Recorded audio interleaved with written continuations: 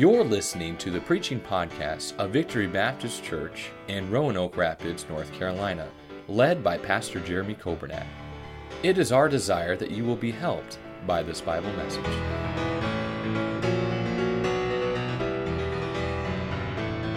Take your Bibles, please, to Revelation 22. I'm going to try to finish up the book of Revelation. We have been in it for a long time.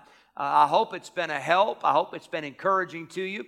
There are some spots that can be a little scary, but that's why you got to hang on till you get to the end, because I'm glad that we know that Jesus Christ comes out on top. It was never a question. Heaven was not getting nervous at any time. Jesus was not, worried or anything like that, but He is King of Kings and He is Lord of Lords. And hallelujah for the Bible and the truth that we have found in Scripture. Revelation 22, last week we were in 21, and we got into chapter 22, and we saw the city, the New Jerusalem. We're not talking about heaven, but we're talking about the city that is coming down from heaven. The New Jerusalem, the dimensions were 1,500 miles long, 1,500 miles wide, 1,500 miles high. We saw the gates of the city, the streets of the city. Now, this is not a trick question, but if the city is 1,500 miles, how long do you think those golden streets have to be? I'd say 1,500 miles. And you say, oh, that's amazing. Oh, that's nothing. The gold is clear gold. It is so pure that it is transparent. We saw last week the foundation of the city. We saw all of the dimensions of the city. And then we saw in Revelation 21 and 22, we saw the focus of the city. The glory of God, the Lamb is the light. Tonight I want to jump in as we're talking about Revelation 21 and 22, not only the city, but number two, I want to show you the focus is on Christ. And that's not just true of Revelation 21 and 22, but I want to remind you the focus of this whole book, it's all about Jesus. The focus of our lives ought to be all about Jesus. You say, well, Pastor, my focus is my job. Well, I think it's good when you're at work. I think you should be focused on your work. I think it'd be good to be focused on whatever you're doing. But while you're focused on that, the greater focus ought to be everything I do, whether I eat or drink or whatsoever I do, I want to do all to the glory of God. I want to do everything so that Jesus Christ is magnified in my life. That's what the Apostle Paul said. But we see the focus, number two, the focus is Christ. Notice Revelation 22 and verse number 16 and verse number 21. It says in verse 16, I, Jesus, have sent mine angel to testify unto you these things in the churches. I am the what? The root and the what? Offspring of David and the bright and morning star. Verse 21, the grace of our Lord Jesus Christ be with you all. Amen. Father, I pray you'd speak to our hearts tonight as we look at the end of the Bible, the last book, the revelation of Jesus Christ. And I pray that our focus would be on Jesus. Forgive us for getting our focus on the things of this world. Forgive us for getting distracted. Forgive us at times for not being focused on that which truly matters. Lord, I pray that our focus and our attention tonight would be upon Jesus Christ and Him alone. We pray in His name and for His sake. Amen. I've told the story before, I've given the illustration before, but when you play basketball, how many basketball fans do we have in here? Let me say basketball fans. I can talk about basketball now because it's just getting started. And the Duke and Carolina rivalry has not heated up yet. We won't talk much about it in February and March, but for now we can mention it. So you've got one of the players on Duke who is shooting a free throw, and they're playing at Carolina, okay? So all of the fans behind the glass backboard are doing nothing but going crazy. That's all they're doing.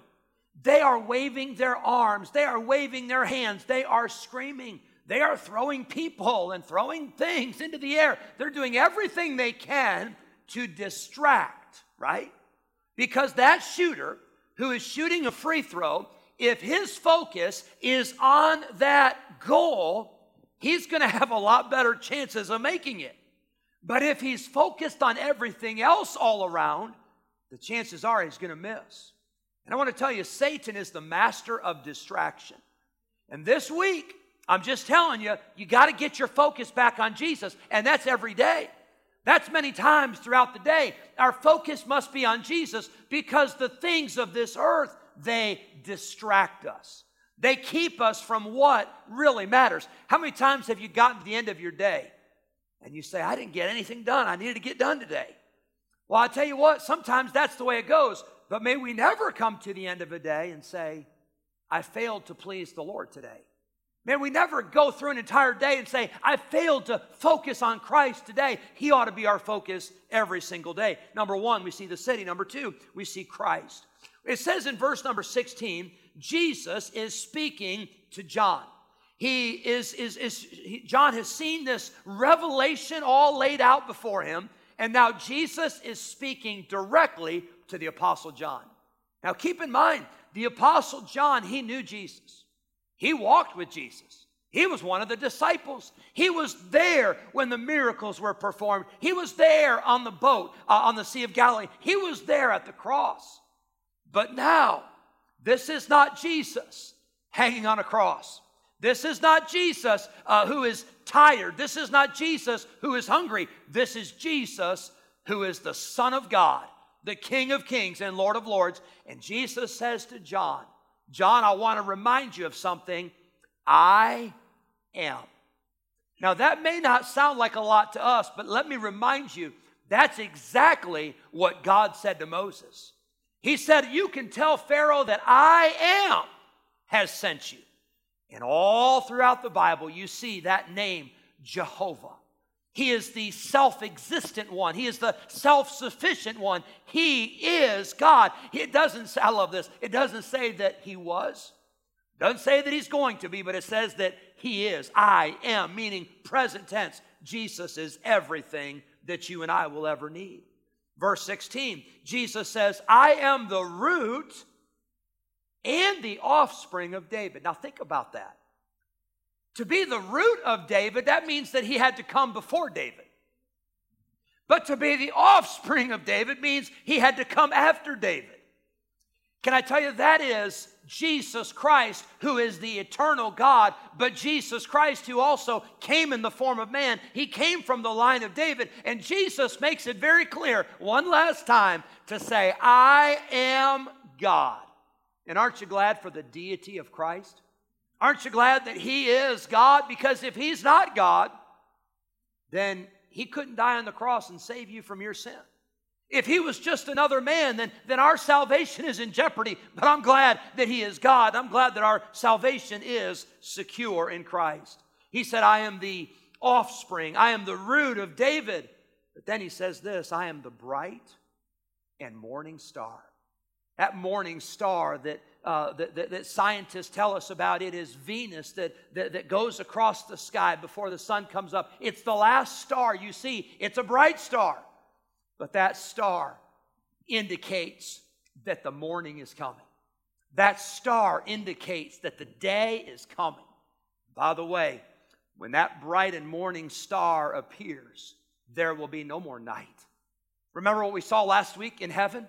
There is no sun or moon or stars because the Lamb is the light. And Jesus Christ is the bright and morning star. You know what that morning star is? It's hope. Aren't you glad that your hope is not in a stock market? Aren't you glad that your stock is not in a sports team, or your hope is not in your stock? Maybe your stock is in a sports team, but aren't you glad your hope is not in a sports team? Aren't you glad that your hope is not based on some friend or some hobby? But our hope is found in Jesus Christ. And when you see that morning star, you know that the day is coming. The Bible says weeping may endure for a night, but joy cometh in the morning. And it doesn't matter how dark it gets, doesn't matter how long the night may seem, I'm glad that there's a better day coming because of Jesus Christ. He is the bright and morning star. We see not only the city, but number 2, we see Christ. Quickly, number 3, I want you to see in Revelation 22, we see the coming. It says in Revelation 22 in verse 7, behold, I come, what's that next word? Quickly. Now that word quickly, it's got 2 meanings here. One is it means it's coming soon. And by the way, I believe Jesus is coming soon. He said right here, just to remind you folks, I'm coming quickly. I'm coming soon. It's getting close. And don't let the world lull you to sleep. And don't let Satan deceive you into thinking that you've got a lot of time. Don't let the devil think you that we don't need to let you think that you don't need to worry about missionaries. Don't let Satan think you don't need to worry about souls because we've got a lot of time. Oh, no. I don't think we have a lot of time. I think Jesus is coming soon. I think he could come tonight. But he says, behold, I come quickly, meaning soon or coming shortly. But it also means suddenly. It means like it could be like before you know it. And I'm afraid for many Christians, Jesus coming will come as a shock. I think for many Christians, we will not be ready. I think for many Christians, we'll be so worried about all the affairs of this life and all the to-do lists that we have and all the projects we're working on. And I'm not against those things. But we ought to be living every day as if Jesus Christ could come back today because he's coming quickly. Verse number 7. Verse number 12. And again, Jesus says, behold, I come quickly. And my reward is with me to give every man according as his work shall be. Boy, that ought to be motivation. Jesus reminds us that he's coming, and he's coming with rewards. I believe he's coming with crowns. I believe he's coming to say, well done, thou good and faithful servant. But then we see again in verse number 20, we see his coming.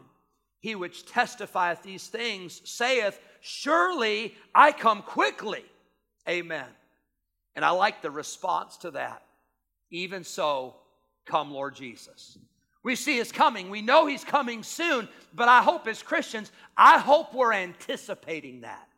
I hope we're longing for his coming.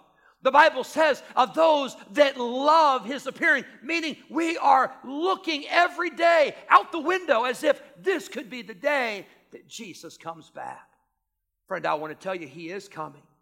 All people have laughed and people have scoffed and people have made fun of the fact, well, where is the promise of his coming? But I want to tell you, as sure as I'm standing here this evening, Jesus Christ is coming back. That trumpet's going to sound. That angel's going to shout. There's going to be the coming of Jesus Christ. It could be today. It's coming. Number 1, it's for sure. It is definite. Surely, verse number 20, I come quickly. There's no doubt about it. But then I see not only is his coming for sure, but I see that we are called to be faithful unto his coming. We are called to be faithful. We are called to serve him. As it says in verse number 12, he's coming to give to every man according to his work. You know who's going to get a crown when Jesus comes? People that are faithful. People that have served him, people that have lived for him, people that have done what he's called us to do. I see not only the city, number 1. Number 2, I see Christ is the focus. Number 3, I see his coming. But then I want you to see number 4, I want you to see his commands. This is so interesting to me. In Revelation 22, the last book, the last chapter of the Bible, notice what it says in verse number 6. And he said unto me, these sayings are faithful and true. And let me remind you, what you read in the newspaper may not be faithful and true. What you hear on the news may not be faithful and true. What you read in a book may not be faithful and true. But every word you read in this book right here, it is faithful and it is true. And don't ever forget it. And don't ever equate the Bible with the writings of man. This is not a book written by man. It's a book that has been written by God. It is the very Word of God. It is living. It is powerful. It can change you. It can change the hardest heart. It can change the soul that seems the farthest gone. God's Word is powerful. We see that it is faithful and it is true. But then I want you to notice in verse number 6 that the Lord God of the holy prophet sent his angel to show unto his servants the things which must shortly be done. Verse 7, behold, I come quickly. Blessed is he that keepeth the sayings of the prophecy of this book. Now, hang on. Say, Pastor, I want a life that is blessed. I want a life that is happy. And by the way, so do I. I want to live a happy life. I want to live a blessed life. I want to experience the good things of God. Can I tell you, one reason why some people don't experience the blessings of God is because they're not doing what he said. Notice what it says in verse 7. Blessed is he that what? That keepeth the sayings of the prophecy of this book. All throughout the Bible, there is a blessing to those who obey. The Bible tells us there's a curse for those that disobey. Now, friend, I'm just telling you, you want to live a happy life? Do it God's way. You want to live a happy and content and satisfied and a prosperous life? Then do what God has said. You will find such peace when you just do it God's way. I gave you this example. My children, and I try to be fair. I try to be consistent. I try to be a good father. I'm sure there's times I fail, but I try. But I'll just tell you, it's so simple. In my home, for my children, life is so much better for them when they do what I tell them to do. Now, I'm not saying that, I told you to clean your room, and I take all their stuff, and I throw it out the window, and I yell and scream, and can't do that anymore. I got Daughtry's in front of me, and I got the Schnurs behind me, so it's like I can't do all that. But I'm not saying that I do that. I'm just saying this. Life is better when you do what Dad says. Life is better when you do what the boss says. And life is so much better when we do what God says. We're shocked. Oh, I can't believe I'm not happy. Oh, I can't believe this. And we don't even do what God said. Blessing comes from those that keep the prophecy, the sayings of the prophecy of this book. Notice verse number 10. And he saith unto me, seal not the sayings of the prophecy of this book, for the time is at hand. He that is unjust, let him be unjust still. And he that is filthy, let him be filthy still. And he that is righteous, let him be righteous still. And he that is holy, let him be holy still. So what does that mean? Here's what it means. God tells John, he says, okay, I've given you the book. Don't seal this one up. Don't tuck this one away. Don't hide this one. This one is for everybody. And if you and I can take this book and we can still live wickedly, and if we can take this book and we can still do our own thing, nothing's going to change you. Now you think about that. If someone can come to church and someone can hear the gospel plain and simple, and somebody can walk out and say, I don't want that, there's nothing I can say to convince you. There's nothing you can say to convince that person. If the Bible doesn't convince somebody, nothing else will. God told John, he said, this book is available for everybody. It's not sealed up. It's not a secret. It's not hidden. It's not confidential. It is available for everybody. And this book has the answers to life. This book has the solution to any problem you'll face. I see in verse number 14, blessed are they, here it is again, that do his commandments, that they may have right to the tree of life and may enter in through the gates into the city. We see again, blessed are they that do his commandments. Verse number 19, and if any man shall take away from the words of the book of this prophecy, God shall take away his part out of the book of life and out of the holy city and from the things which are written in this book. Oh, do you think God makes a big deal about his word? Do you think this is important?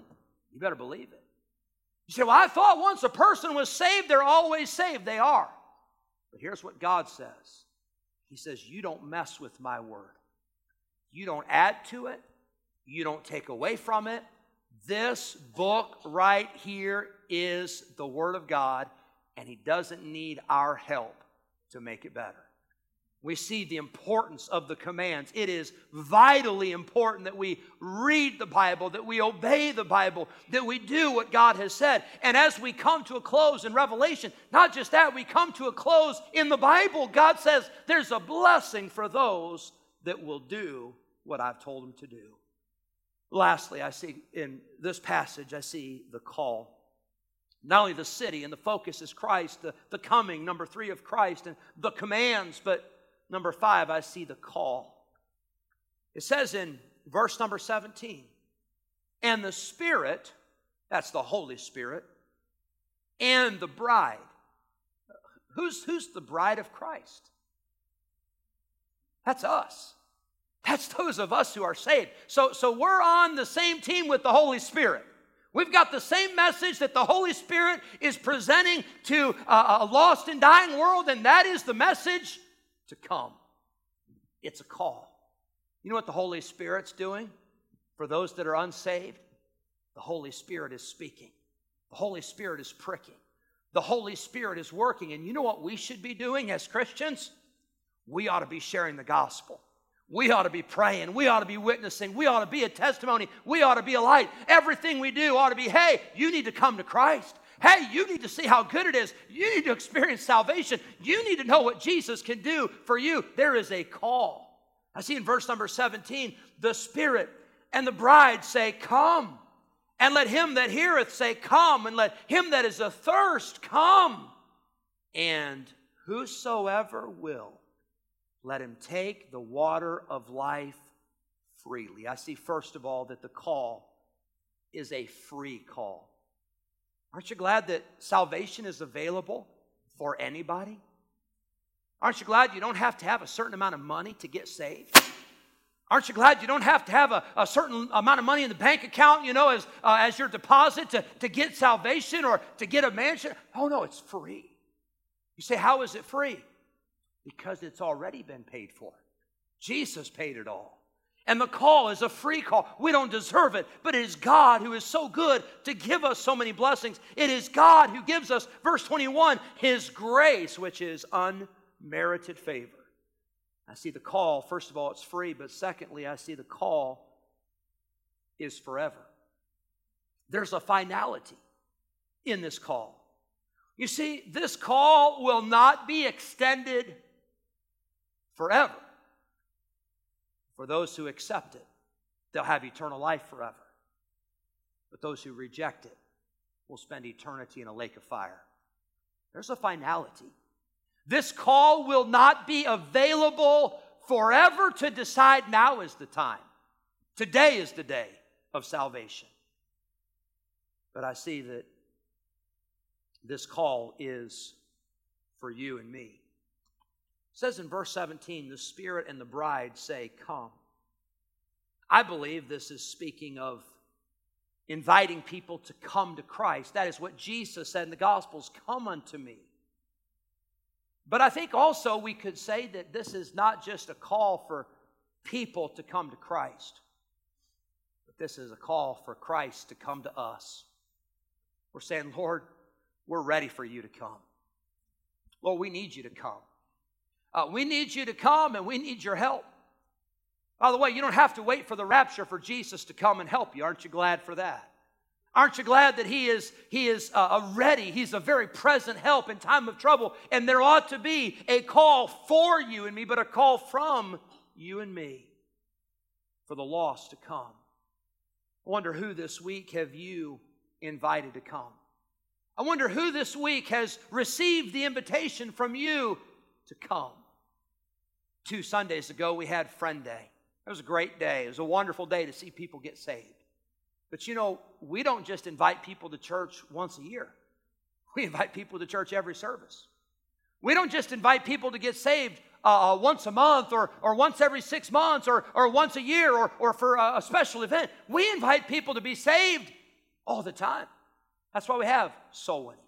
That's why we have outreach. That's why we have ministries. That's why we have a master club. That's why we have a bus ministry. That's why we have a missions program, because people need to hear the call. They need to hear it from you and from me. I wonder this evening if we would be faithful to extend that call. It says, the Spirit and the bride say, come. Let him that heareth say, come. And let him that is athirst come. And whosoever will, let him take the water of life freely. Aren't you glad somebody shared the water of life with you? Aren't you glad somebody told you how to be saved?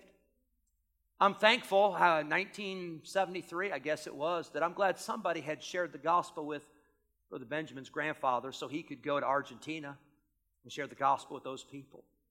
Thankful that Brother Benjamin's dad, I'm glad that he answered the call not to be saved, but he answered the call to serve God as a missionary. Now we have a young couple here in just a few weeks going to Argentina. Why are they going to Argentina? Because those people in Argentina need to hear the call. It's not fair that people in Roanoke Rapids hear the call and people in Argentina don't hear the call. Everybody needs the gospel. As a matter of fact, the Bible says, whosoever means anybody. And that means everybody. Thank you for listening to the preaching podcast of Victory Baptist Church in Roanoke Rapids, North Carolina, led by Pastor Jeremy Kobernat. For more information about our ministry, please visit our website at vbcrr.org. May God bless you as you serve Him this week.